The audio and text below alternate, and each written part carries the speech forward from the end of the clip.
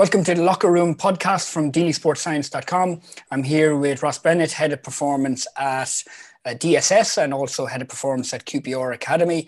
And Ross, very importantly, I have to add in as well, football coach, technical coach, football guru, soccer guru with the under-15s QPR as well. We have to add, that's very important to add that. It's not just all that sports science, S&C malarkey. It's like proper coaching. Exactly. Now I'm becoming complete. That's what I think of it. But I think my job titles are gonna run out of space soon. So my wife comes to me about the amount of time. But yeah, no, very happy, very delighted. Something that I'm aiming to go into. So the start of a new journey, I guess, for me. Great. I hope our paths aren't diversion of me going deeper into sports science with the PhD and then you off going to be a famous Premier League football manager. Well, I've always said to you I'd always bring you in. So I don't, you know. When I'm taking Marino's job when he retires, I can bring you in, so no problem. Will you give me a pay increase? That's all I'm interested in. We'll have to discuss, but yeah, I'm sure it'd be worthwhile for you. Good, fair enough.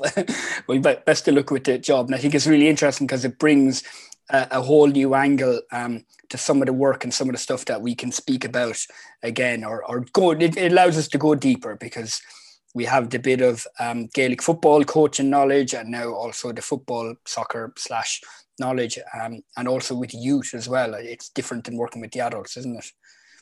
Yeah, for sure. It just gives a real holistic kind of lens to different development of all aspects of the four corners. So yeah, great to have it on board and hopefully it will come into fruition today. Good. Okay. All right. So it's the first podcast of the year, 2021. It feels a little bit like Groundhog Day, a bit where actually our very first podcast was during lockdown, the first lockdown, where we broke down what you should be doing during COVID into the four-corner approach, technical, tactical, physical, and psychosocial. We're back at that stage again. It's a little bit different in that we're focusing on the off season. We're going to speak about, I'm going to call it soccer, unfortunately for our UK and worldwide listeners. We're going to focus on soccer off season, but also the Gaelic GAA off season that we've come into at the moment.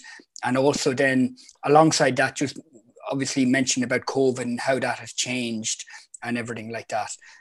Just before we go into it, reminder to everybody, head over to dailysportscience.com. We're doing loads of stuff at the moment. Coaches CPD course that Ross has run recently, which is great. The webinars with Stevie Poacher and Barry Milan and some of the gang have been really, really popular, bringing in outside experts as well from rugby, soccer, GA, S&C, sports science and coaching, youth sport, and lots of stuff going on there. So head over to the website. Ross, we'll begin then. So what does the off-season period mean to you? What's its purpose? And I suppose leading from that, has it changed from years ago into the modern era? Yeah, very interesting question. One that gets me thinking quite a bit. But I guess to me, the off-season is a period of time where the players are away from the structures and the intensity of training and playing at the club or county or professional club or international, whatever it is. But it gives them an opportunity, I think psychologically, first and foremost, to have a little period away from their day-to-day job or their club that they're playing for. So I think number one is to rest and recover, in the off season. This year's been very different and we've been limited with the amount of, especially in Ireland, the amount of football that's happened at club level and the county season been brought shorter. But I think that's got to be first and foremost to rest and recover. It's neglected how important it is to have a period of time of just spending time with your family more and just physically giving your body to recover. But now it's also to use as development as well, and development in areas that you don't necessarily get in the team training and games. So we'll talk a bit more about that now, or later on, the development and different areas you can shift in. But it's definitely changed gears, and I'm sure you'll come on to the days when you were playing and the off season there. It used to be the off season was a complete down period and people didn't do much. So when you come back, you had to first 2 weeks get people, shock them into getting them fitter and ready for the season. Now players are training all the time and the modern athlete is keeping themselves fit all year round. So it shapes your preseason slightly different. We don't need to blast them as much in preseason. It becomes, you can kind of resume a fairly normal training program with slight tweaks here and there. So yeah, that's how I see the off season. Very different now, very modern. and a very important part that I think you have to get right.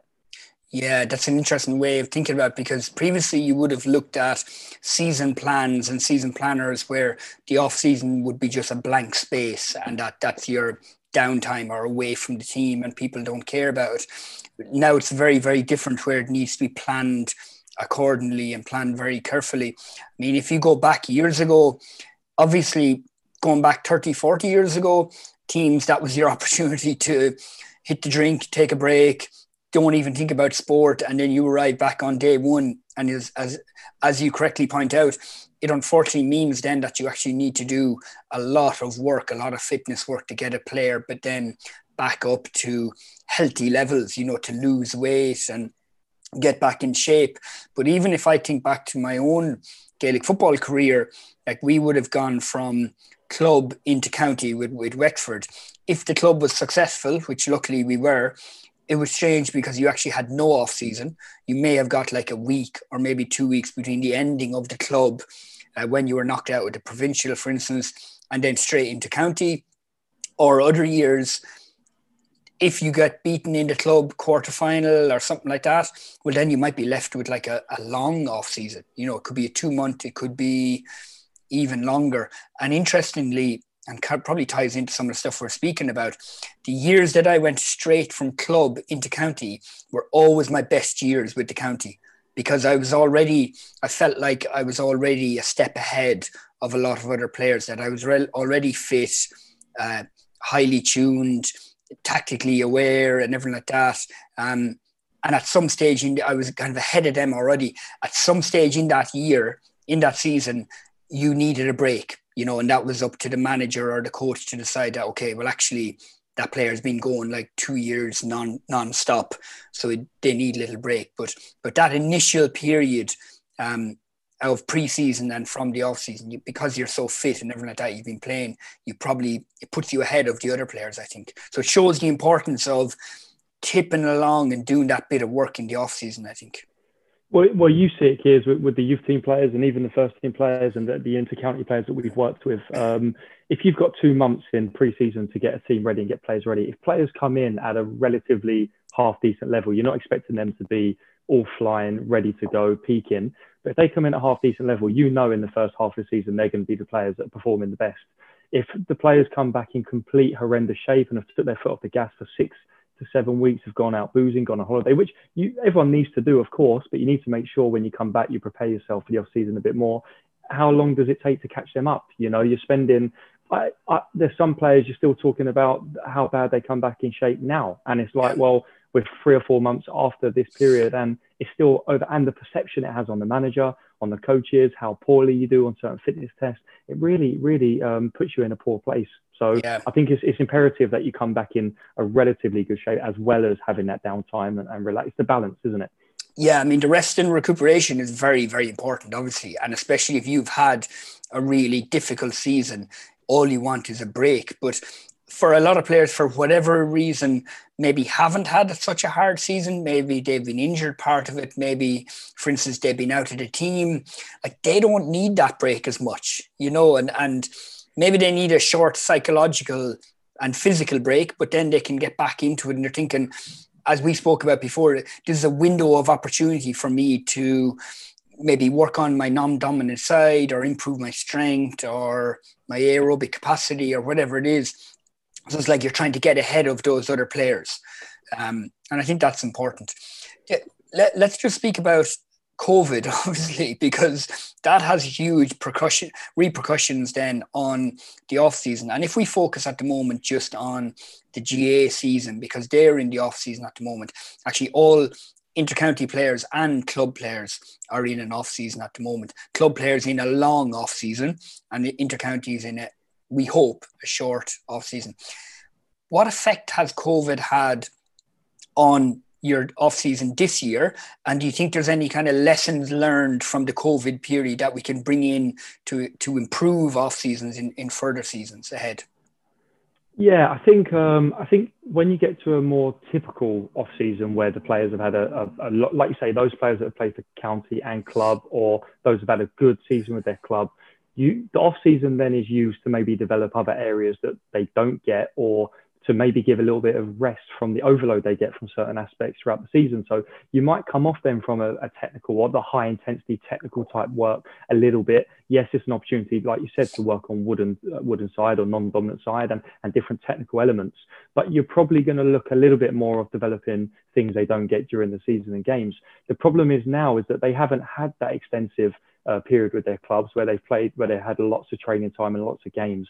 So we have to be creative now in trying to develop them technically, tactically, which means the whole world has had to adapt to this online platform of videos and ball, ball on a wall and different core skills and engaging tactically alongside physical stuff that you might not give them in a traditional off season. Now we're looking at like more repeated sprint stuff, more lactate stacking. Whereas in a traditional off season, you might say, well, hold on, let's focus on 3 weeks of purely aerobic block and let's not touch the anaerobic side because we're in it so much during the season. So It really makes you think. It's made us really adaptive, really creative. So I think for future off seasons, we can start to sprinkle in these technical type practices towards the end of a typical off season to prepare them for coming back. But they're the sort of thought process that have been going through our minds anyway with our jobs and stuff we're giving to the members online. Yeah, I do understand the thought process of during COVID now, because players have been doing so many individual programs and Zoom sessions and everything like that. And some of our members on the group have said, actually, they're just giving their players complete time off, that just to give them a break from that. I definitely understand that. But I suppose if you're thinking of, well, you want to prepare your team for the springtime and maybe your season last year wasn't so successful or didn't go on so far, I think there is a place to get just to re-engage with your team now, isn't there? Even if it is in the off season, it's an opportunity to kind of bring the team together. A lot of the teams who actually ultimately were successful, we've heard subsequent stories where they did their quizzes, they did their, Zoom kind of group nights, their chats and challenges and stuff like that. And it did seem to work to kind of bring the team together a bit. Yeah, I think you've got, like you said, it's got to be planned like meticulously. So I use 2 words, connection and disconnection. So when do you want to disconnect from your team? And when do you want your team to be, or your players, individual players, to be disconnected from that team process? So you might say, right, we're looking for the spring. Let's give them 2 weeks disconnect. And we did it in the first lockdown with QPR players and said, look, we're going to give you a program to tick along. You don't have to report anything in. We don't want you to report anything in. Please look after yourself, spend some time at home. But then it's about, okay, now when do we want to re-engage and when do we want to connect the players back to the process and back to the club or county, whoever it is, because that connection gives you more self-worth, makes the players engage in the process a bit more in terms of their learning and the common goal and the mission and stuff like that, and also starts to prepare them for the time they do come back. So I use them 2 words all the time. When do you want to connect with players and when do you want to disconnect with players? And you use it to benefit them. Yeah, I think ultimately we're probably talking about your 24/7 athlete, your 365 days a year athlete, but that concept, but that it doesn't mean that you're engaged with that team for 365 days a year or 24 hours a day, 7 days a week, but you know what you're doing, so like on a given day, that's your down period. On a given period in off season, that's your 2 weeks where you're like, you'll tip along and you'll do your runs or do whatever, but you won't have communication with the club. But at all stages, you're thinking like an athlete in some ways, in that, well, I want to remain in shape. And in some ways, like I remember in my own career, those seasons that happened, I felt fit and healthy and happy and, you're in a good place and everything. So there's not, in some ways, the 24/7 athlete gets a bad reputation, but in ways like it's a good way of living your life, eating healthy and, looking after yourself. Yeah, I'm going to come back on this. I have part of my brain that's very psych driven. I oversee the psych program, but I've also had a few kind of psych programs on my degree and stuff like that. Yep. I think the 24/7 athlete we have to be careful with, because I think it can drive obsessive behavior that can lead to down other paths you don't want it to go. But I totally agree with you. It's about instilling morals and principles into these players that It's about being professional. And if you're going to go out and have a nice meal with the family and have a few glasses of wine, that's okay, because it's all part of the balance. And if you're going to have a night out with the lads, that's fine. But it's about overall being professional. And like you said, knowing at what time is the right time to do a given task or a given something, or make yourself ready to be able to come back. Yeah. I mean, for instance, knowing that you're an athlete, but still willing to go, well, do you know what? I actually need a few pints out tonight, and I need to relax, and I need to get away from it all and stuff. Like that doesn't make you any less of a professional athlete. That means that in that moment on that day, that's what you need. You know, that the importance, as you say, as the psychological corner as well.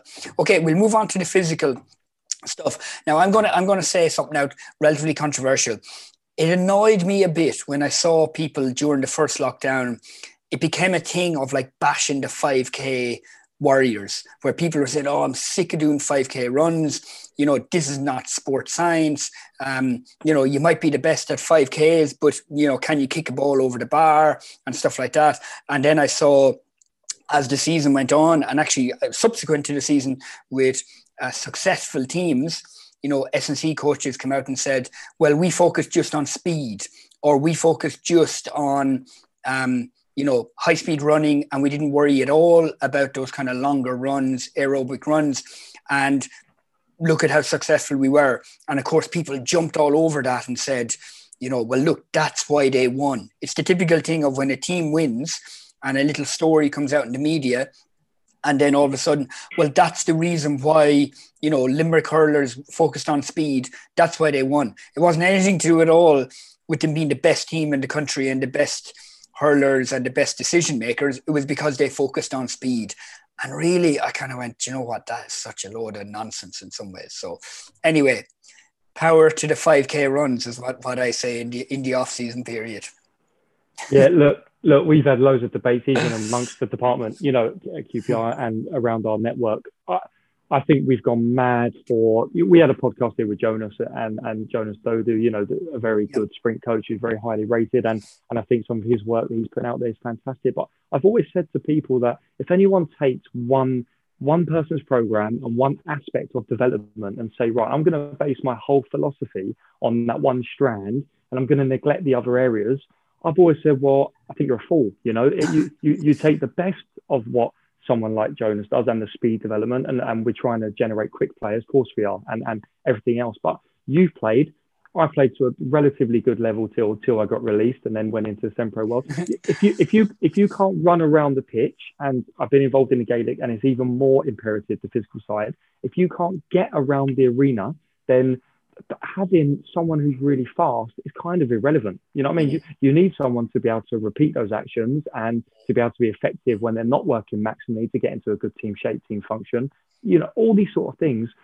You have to develop the aerobic side as well. And 5Ks are good, but then they have one part. Then we progress the program to become more high intensity work, and we work along. I like the way you put it. You know, are you looking sport specific and to copy the sport, or are we looking physiological specific? So we want to drive a certain aspect of physiology that is peripherally based, that you can only get during longer type running, or do we want to overload the central adaptations, which are more shorter high intensity work, or do we want to overload the neuromuscular system, which then we're going to turn to our sprint and our max speed and our high velocity work? So it all works on a continuum.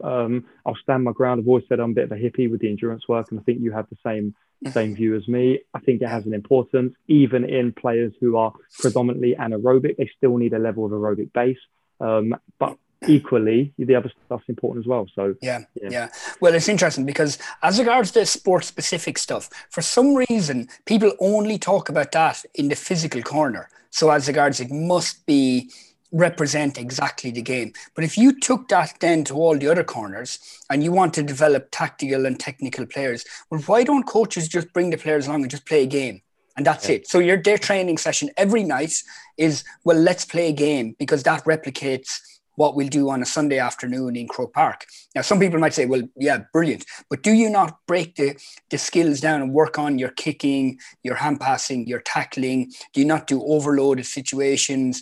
Do you not set up like tactical phases of play. Like you take one aspect, you isolate one component and you overload it. And that's coaching. That's how you improve and progress as an athlete and as a player. So not everything has to be sports specific. It's so important that physiological specificity as well.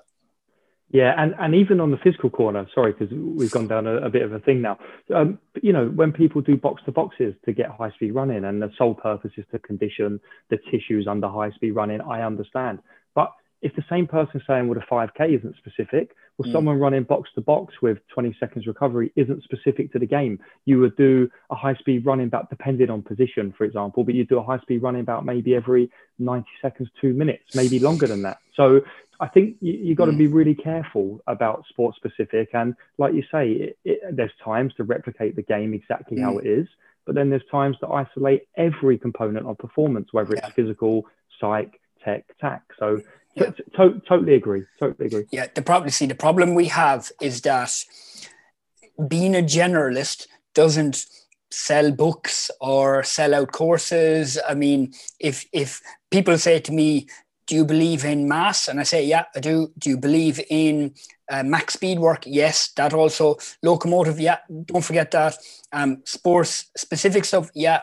Isolated fitness work, yeah, that all. Like, you believe in all of it. Yeah. And unfortunately, as a coach and as an S&C coach, you must do all of those things. Like when you sit down and you design your yearly plan and even your session plan, like you're touching on every single one of aspects of them. So if you just, for instance, focus on speed, that's my speed block. Well, what about your aerobic block? What about your recovery and everything like that? So I think in team sport, like unfortunately or fortunately, you have to touch on everything. And in ways that's the art of it, I think, isn't it?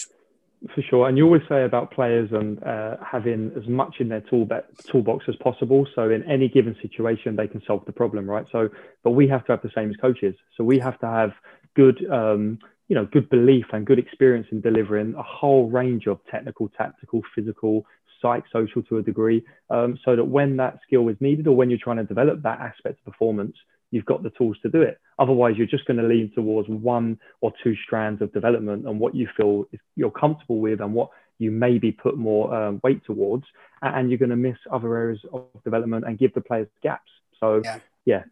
And listen, the last point, and we'll move on. I mean, from our own experience, those highly explosive, fast, powerful athletes, if they have a low aerobic capacity, which a lot of them unfortunately do, a lot of times they get injured. A lot of times they can't recover quick enough to repeat that. Like, as you mentioned, there's no point in you being able to sprint down the line once and then doubled over on your knees because you can't get back. You're so like aerobically unfit and you can't recover enough to sprint again and repeat it again and again and again. So I think that's obviously important as well. What kind of protocols then would you use in the off season? And I suppose we're talking about off season and then preparing to kind of transition back into early preseason.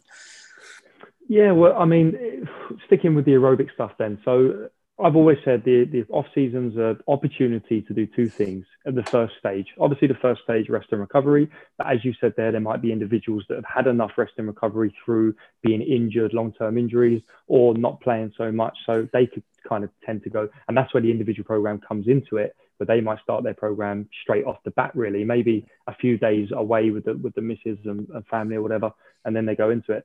But I think first things for me, you overload on the aerobic side. So the season is full of high intensity, intermittent type actions within technical tactical training, within games. And I do believe that you shouldn't overload them too much from a longer aerobic interval stuff during the season, because I think they have enough stresses going on, but there's times where you sprinkle it in.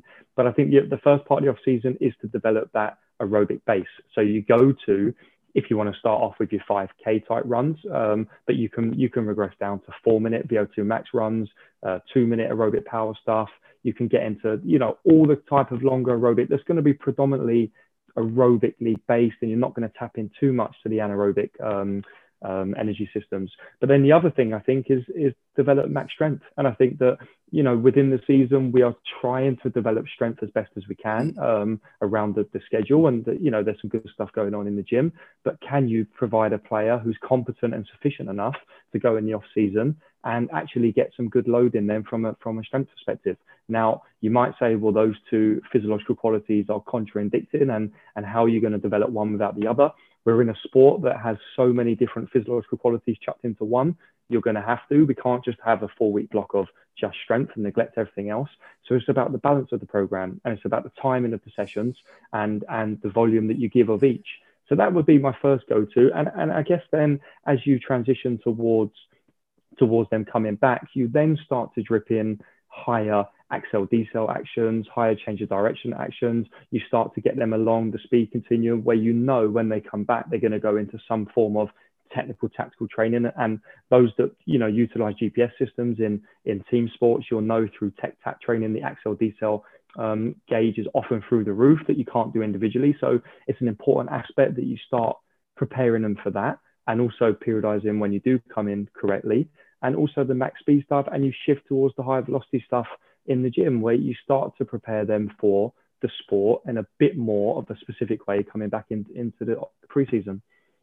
I think it's interesting. Dave Tenney, who's the head of performance now at Austin Football Club in America, the new club, who was with that big football team in Washington State that I cannot remember at this moment, that Damian Roden has just come back from. I cannot think of him. Seattle Sounders. Seattle Sounders. Sorry, yeah. Seattle, not Washington. Seattle Sounders. And he was a great believer in developing max strength in the off season, because exactly as you say, that it's a great opportunity to really overload that neuromuscular system.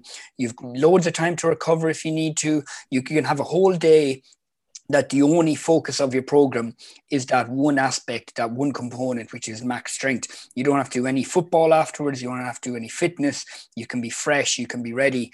And as you say, it's difficult to develop max speed and max strength throughout the season when you've got so many training sessions and everything like that. So it's flipped things on its head in some ways, that you're going for that kind of real high intensity stuff in the off season with regard to max strength, and it's quite creative. It's something that I like. I think it's a good part of the program. It's good use of that time, I think, isn't it? Yeah, I totally agree. Again, the problem is and part of your job in the season is to make sure that your players are competent enough so that when they go into the gym, they can safely get after, at max strength and start to develop those qualities. But it's a perfect opportunity to do that. It's a perfect opportunity to isolate some aerobic running. And I think the two kind of balance out to give you quite a nice profile overall, shifting on to coming back into the preseason or that transition phase. It's good, I think, as well. It's good to mention that all the drills and activities and game and individual work that we're mentioning is actually over on the website, DailySportsScience.com. Like you uploaded in the S&C section previously all the locomotive bits and drills that you can do on your own. You don't need anybody else, of that acceleration work, deceleration work, change of direction. I don't know, can you do any agility on your own? Maybe not, but the max speed and everything. So it's good to drip those things in as well, I think, isn't it? Just to keep that component ticking along as well during that period. 100%. And also the stuff that you've done with the ball and the wall. And like, if you think of physically what you're getting out of that technical, you're obviously getting the technical component and mastering a skill, which I'm sure we'll come on to in a minute, but you're also getting such specific physical movements where change of direction, accel, decel, different actions, repetitive actions that you're going to have to do when you come back to training. So we'll jump there in a little bit, but they're the sort of lessons that I think I've personally learned throughout this COVID period, to start taking those sort of practices and putting them in the end of a traditional off-season program, so that when they come back, it's not from completely isolated running and gym work straight onto the pitch. There's some bridge, there's some gap in between. Yeah. As you know, I'm part of a really interesting initiative at the moment with Wexford GA, which is High Performance and Sports Science Steering Committee. And one of the members on that group is Shane McCormack, who's quite a famous speed coach and sprint coach in Ireland. has trained Olympic athletes, and he spoke the other day. He sent on some information to us about treating speed and acceleration and those locomotive qualities as a skill, in that you can learn them, just like you can learn to kick a ball, to run with the ball, to evade players. That it's a skill that needs to be taught and learned and practiced. And he made the point about, I mean, we had this issue when we were involved with London GA, of that he's getting players because he's involved with Tipperary senior hurling team, won an All-Ireland with them, brilliant players. But a lot of those players, he said, cannot competently sprint as well as, or as efficiently as they should do. And that his idea is that if you're getting these lads in at senior level who can't move in the optimal way, it's obviously very difficult to change that. And you can improve it and everything like that, obviously, but you can't change it at that stage. But he's talking about that player pathway, that program from the age of, 12, 14, 8, 9, 10, even younger, that teaching them these skills and improving them and everything. I thought that was quite an interesting way of thinking of it, as that these there's a reason why you and I constantly talk about locomotive skills rather than locomotive drills or something. Yeah, 100%. And I think that over the years, I think one of my gripes with sports scientists and S&C coaches is that we put on these practices to develop or to give these physical outputs and physical outcomes.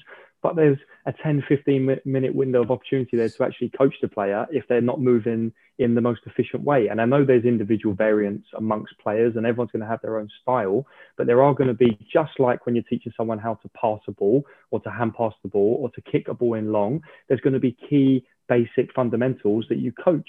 And we need to get to a point where we're doing that with our players. But as you say, if you're working with an inter-senior county player who's always run or changed direction or stopped in a certain way, and you're trying to change them, yeah, you can get certain changes, but when they go into the game and they forget about your coaching points, they're probably going to revert back to type. So the importance of having someone to teach these fundamental skills at that age, when we're doing fundamental skill work of what we call the foundation phase and maybe the nursery in Ireland, is imperative, so that they come up with good foundations and they're efficient runners, and you can make them more explosive and direct it in different ways and progress them on.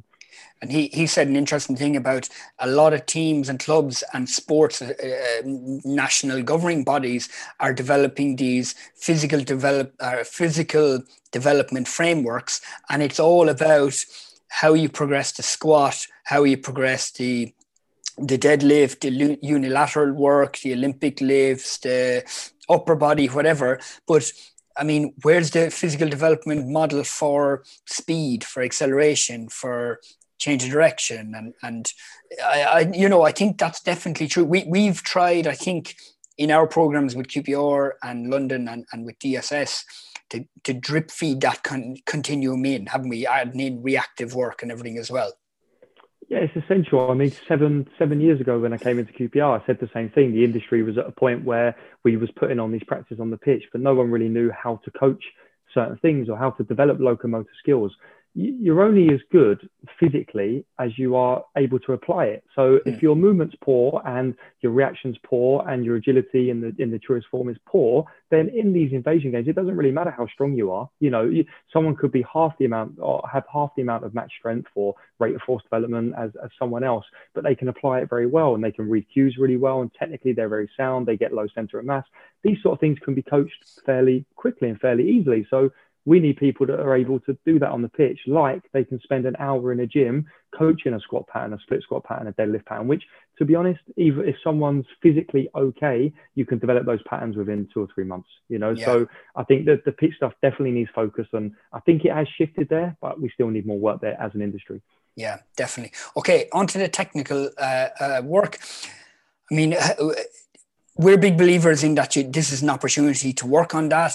It is a problem, isn't it, with COVID, in that you're left doing individual work, maybe in twos with someone in your family, but very little. I mean, in the first lockdown, as you say, we actually spent a lot of time. I did that video with the wall ball work.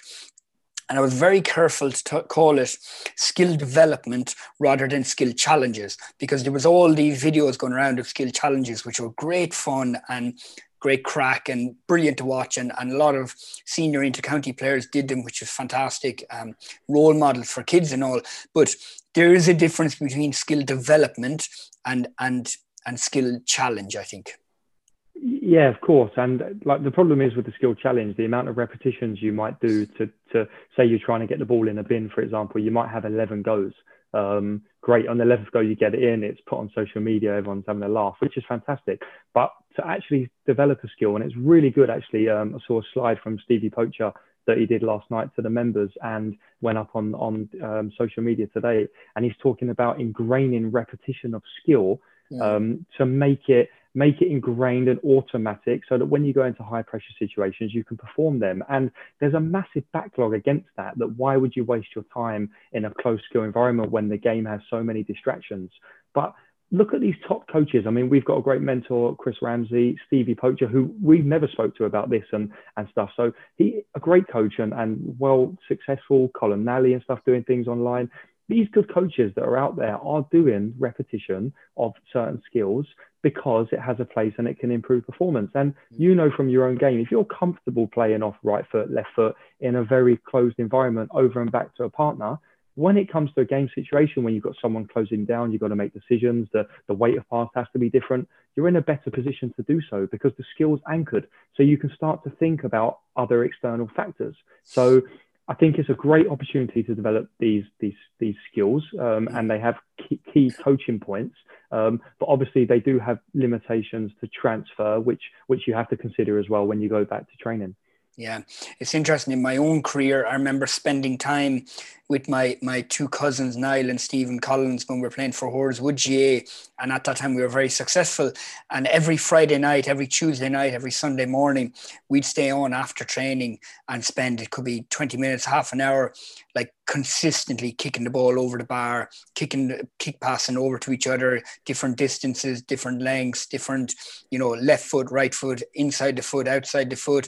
It's just that constant repetition. And you come to a game then, and okay, you can say that in that moment, it's a different pressure, psychological pressure, and it's a different physical pressure. Maybe your man is coming in and putting you off balance or whatever, but you've done that movement and that execution of the skill so many times that it becomes like second nature to you, that you just swing your foot exact position of the ball that hits the exact same position on your boot every time, the same angle, same movement trajectory of the ball, and it just becomes ingrained, doesn't it? And obviously there is a place where you have to do the games-based approach in different scenarios, under pressure, small side of game, large side of game, but that doesn't mean that you have to only do that. Again, you have to do both. That's what it is.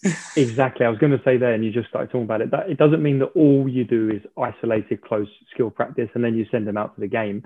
The whole session is based around a certain theme or whatever. You break it down to a close skill. You make sure technically they understand, and you give them opportunity to do the repetitions, which is what you can do in the off season. But then, of course, on the FA course, our new FA YCD QBR Paul Holder, he said, well, then you have to dump it into the game. So you have to put it in a pressure phase of play or a possession practice or the game itself. And then you have to coach them in those situations. So it's all along the continuum. You have to make sure you tick every single one of them to prepare them for the game itself. Yeah. Yep.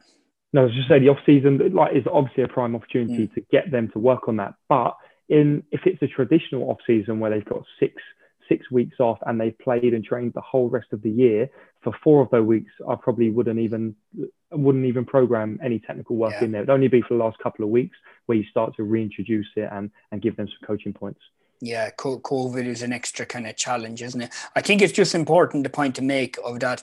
When people think of off season, they think of the physical aspects of stuff, about the running you have to do and everything like that. But it is so important that you engage, especially during this period, with the technical work as well, because again, as you mentioned earlier, like that's a huge tool, obviously. And if you're going to take the next 6 weeks off without kicking a Gaelic football or a soccer ball, well, why wouldn't you be surprised when you return in 6 weeks' time that your kicking skills is not as good as the previous was? Of course, it's not going to be as good.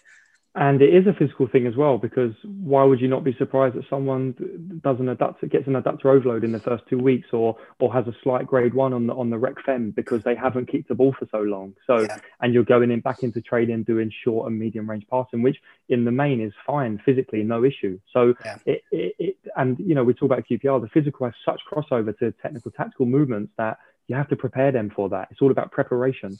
Yeah, I think I wanted to mention as well about the technical work, about like the importance as well of imagery when it comes to technical work, and also alongside that, like your video analysis or performance analysis or whatever. Now, if you're a senior intercounty player or professional soccer player, you'll have access to Huddle, where you can watch all your training sessions, your matches.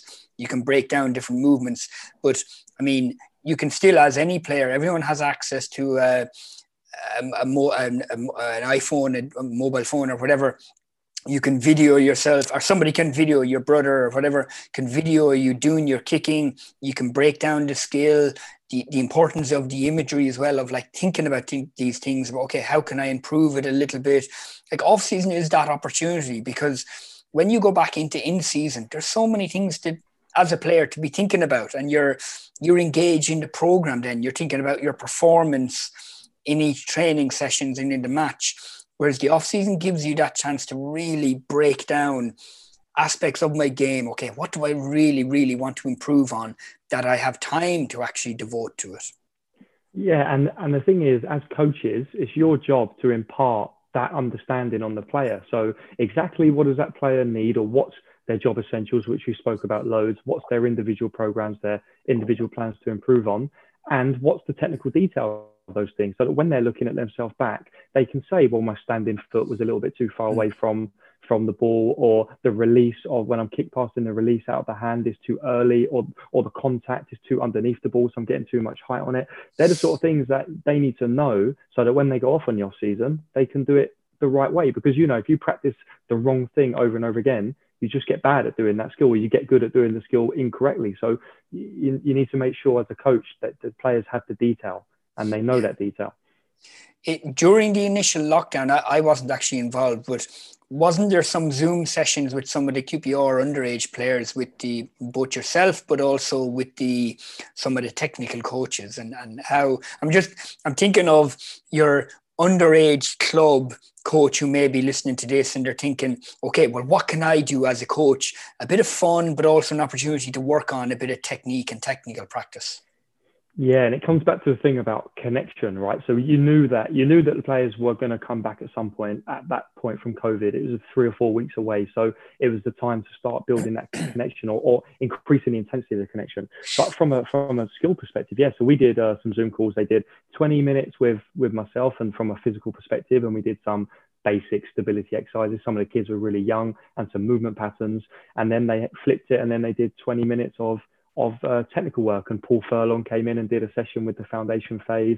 We had Lee Hayes and a few of the other coaches there doing some skill work on basic hooks, stuff that we would do in the training, and the technical detail we'd give them in training. But you can just re-jog their memory and give them an opportunity to practice in their garden, in their living room, whatever space they had at home. And it just reminds them of the detail of the stuff. So talking about inside hook, what part of the foot do you want to hit it on? Talk about the rotation of the hip, talk about the movement in between, nice and low, choppy steps, all these sort of things. And then when they go and practice it and they play over the park, the technical points are back in their mind, and they're getting re-engaged to coming back to training. So as well as the connection and the social aspect, which is equally as important there. Yeah, it's good fun. I would call that work ball manipulation, where your player, it's just one player and a ball, and can they manipulate it with their foot or different parts of the body. And probably in the GA world, we haven't done much of that actually at underage. And I'm interested, maybe in the future, that's something that the GA coaches would engage with a bit more, especially because in GA, like, you use all parts of the body in GA as well. So that could be something to think about. Linking in with that then on the tactical side, I always think, like, especially with COVID, this is a brilliant opportunity to work on tactical stuff. And again, it's probably technical and physical is what people would focus on, but forget about the tactical. And I mean, I know we've mentioned previously at some stage, maybe on a webinar, about Bernard Jackman, who's part of our Daily Sports Science WhatsApp group, he was saying with himself and some other coaches, rugby coaches, they take a clip. It could be, Ireland v England in the rugby, and there's a try or something, obviously for Ireland. And he would take that clip, post it into the WhatsApp group, and maybe start off with a few kind of leading questions about, what do you think about that centre there? What could he have done differently? When he missed that tackle, or tell us something good about that team's starting position. And he was saying, like, it sparks such good debate and people engaging. And I mean, that can, in my mind, that can be done at any age group, in any sport, at any level.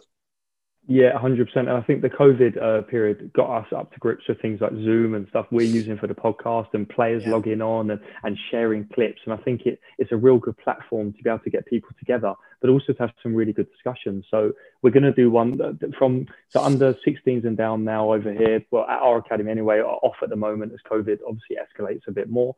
So we're going to do a session with the top end 16, 15s around their job essentials, out of possession task and in possession task. And we're going to do exactly that. We're going to give them the opportunity to present something back first on the clips they have, but then it's an opportunity to actually break down certain clips of previous games and reflect on their job roles, on different aspects of their performance, and enhance their learning on stuff tactically. So, if the number 9 does this, for example, or the centre forward in Gaelic does this, what does your midfielder do? What does your wing forward do? Does he lock onto that man? Does he stop the passing lane?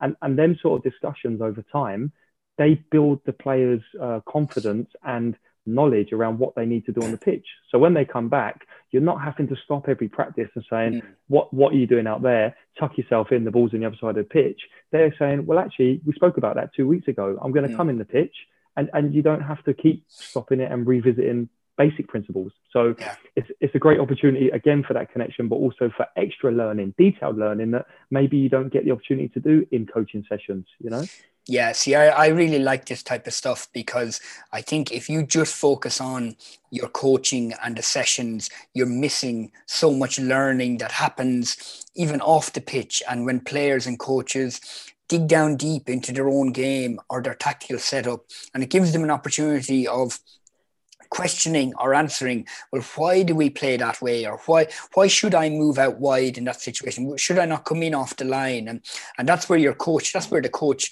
does his or her job in that instance.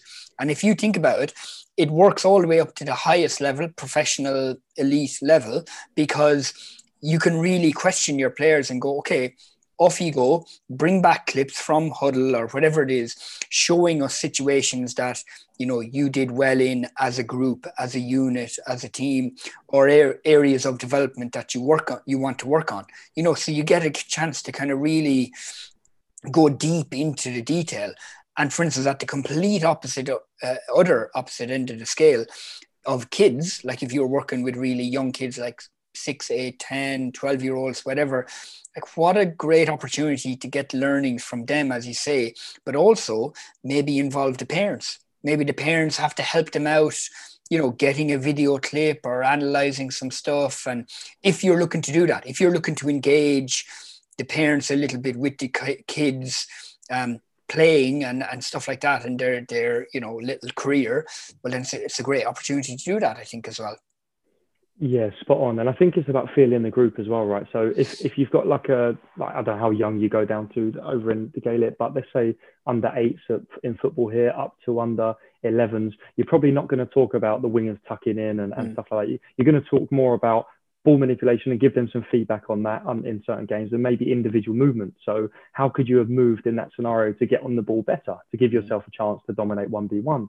But then as you go up the pyramid, then you start to drip in the tactical stuff on more of a paired movement. So maybe it's about different rotation with another player, or basic cover and support when the first defender locks on and goes to try and win the ball back. And then as you get further up the pyramid, it's about team function stuff and how can the team help to do whatever you want to do, either penetrate or win the ball back.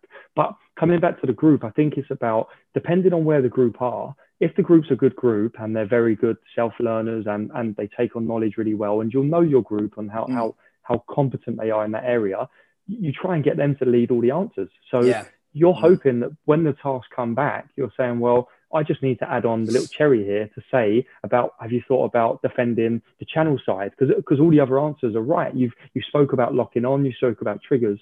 But then if you're working with a group of the same age group who are further behind and their understanding is poor, then you know the coach has to lead it a little bit more and structure that session in a way that's more teacher based as opposed to playership owned. So I think it's a great opportunity to know your group more and actually see what they come up with the tasks. Yeah, I think it's good. It's good because when we were involved with London, I mean, we got to the stage where the less we were speaking in meetings and the less work that we were doing on, for instance, opposition analysis, the better, because the players are the ones at that level, they have to be doing it. There's no point in me knowing how to, to close down Damien Comer and what positions and what pockets of the field he pops up in to receive the ball. It's important that the man who's marking him or the fullback and the centre back unit together, that they're the ones who have that knowledge. So I think it's very important that the players are engaging. I think we've probably largely covered with a lot of things that psychosocial aspect of it then, of the off season. I mean, first of all, like you mentioned at the very beginning, it's just that rest and recuperation and just, rather than just physically having a bit of a downtime, just mentally switching off at times or for a set period of time, depending on your own situation. Yeah, and I'll come back to it again because this is a term that I've used quite recently, but it's about like planning to disconnect the player from what they do all year round or the other stresses. The one thing I would add in, and especially if there's any youth coaches who work with underage and stuff, obviously if there's kids that you're worried about from a social support perspective and actually keeping some contact might be really good for them, then that's where you individualize that. So that just might be a coach, messaging a player of under 14, 15 with the parent involved for safeguarding reasons. Just how are you? What are you up to? Maybe they can't go away on holiday for financial reasons and, just knowing your group like that. But if someone's from a fairly stable environment, then you say, you know what, this is the world at times. We can't spoon feed you all the time. So have your 2 weeks, 3 weeks away, and then we'll start to re-engage and bring you back in psychologically before we come back in. Yeah, I think it's important. Let's say if you go to the adult side of things during COVID for this year, there will be a lot of people who have additional stresses of maybe they've lost their job, maybe they're worried, family members getting sick, etc. So obviously that's a very important thing that you need to be aware of.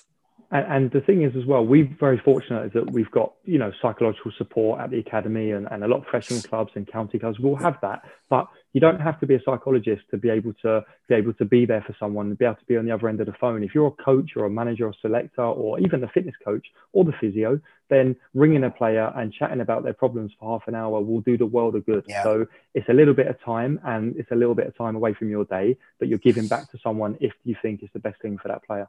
Yeah. Last question, and I'm going to answer it first myself before I ask you about like anything that this COVID period has kind of taught you about off season and preparation, what you might use in the future or anything else. But for me, it's like I always speak about our own careers, DSS business, different things like that, in that obviously there's so many bad things to do with COVID and the pandemic, and like you would never discount those or play them down at all. But on the other hand, there are opportunities as well. And if you're flexible and adaptable, creative, you can view this as an opportunity to engage your team in a slightly different way. And you might get to know your players differently in a different social setting. I mean, doing a Zoom quiz with your team, like when would you ever do that in a normal season? You probably wouldn't, So think of it as an opportunity as well. And an opportunity, like we mentioned, to work on your wooden side, to embed your tactics or your team play, or maybe work on specific windows of specific things about your game that you want to work on. Yeah, great things, kids. I think one for me in terms of COVID was how much I actually love my job in terms of going into the office and being in and working with the players. I had some great times with the family at home and the little man growing up as well. But It really does give you the hunger to go back in. I think, like you said, know your players more and utilize the time that you'd normally spend planning for sessions and coaching to actually think about what services can I give to the players at the right time too many times I see coaches, mainly like fitness coaches and sports scientists, are pretty good in these times. They put in the extra work and they get programs out. I see coaches think, well, we can't go on the grass, so that's my job done. Well, no, like this is the time where you have to ramp your services up, really tap into your intellect and your knowledge and experiences, and try to impart it in a different way. Just like the teachers have to do at the moment, where kids aren't in schools. You know, they have to teach the kids in a different way. And the other thing for me is about, like you said, the adaptability of going online. Like we did a lot of series of technical work, of locomotive work, that we now have a bank of resources that we can use for future programs that we didn't really do before. So because it was such a short period of time, 5 weeks away. So I think we've gained so much out of this period, especially for DSS and QPR and stuff like that, I think it would always be there now as a reference point for certain things. Yeah, it's a great opportunity. Okay, Ross, thank you very much again for this week. I think it's really interesting. We'll be releasing a yearly training planner for the GA season very soon. We're just waiting to hear definite dates as regards from the GA about when clubs are likely to start and everything. There'll be a little bit of flexibility and adaptability when it comes to that, but we'll get it in the planner and we'll get it up on the products page soon. Aside from that, make sure go over to dailysportscience.com. Loads of good content, good time to join up as well, because we're at the start of the season and there's so much information. And as we mentioned, actually an opportunity and a time for coaches to, Ross, in some ways, like to work on their CPD and their improving themselves as coaches, I think. Yeah, of course. There's loads of resources from a whole different members of your team, I guess, at Daily Sports Science, over with the CPD, with myself, you and Joe, the webinars that are going up. I know Stevie Poacher's webinars are flying through the roof with numbers. We've got stuff from Barry and the hurling. We've got physical stuff on there. We've got a whole plethora of things. But I just want to say thanks to all the coaches and the people that have signed up. We've now got an amazing response over Christmas. And I think that we talk about players driving things. On the WhatsApp group, we've got coaches driving things, and it's not just our voices and our opinions. People come in with different angles, and it's fantastic, you know. So thanks to everyone who supported the DSS franchise and the business, and it's going really well. So yeah, it's great. We've got just under 600 coaches now signed up to the club, and myself and Ross, just before this podcast, actually had a really good meeting with some multimedia experts in Dublin about launching at some stage later in the year an online certificate of performance coaching, DSS performance coaching level 1. So that should be really, really exciting. So thanks, Ross, and we'll speak again in the coming weeks. Cheers, kids.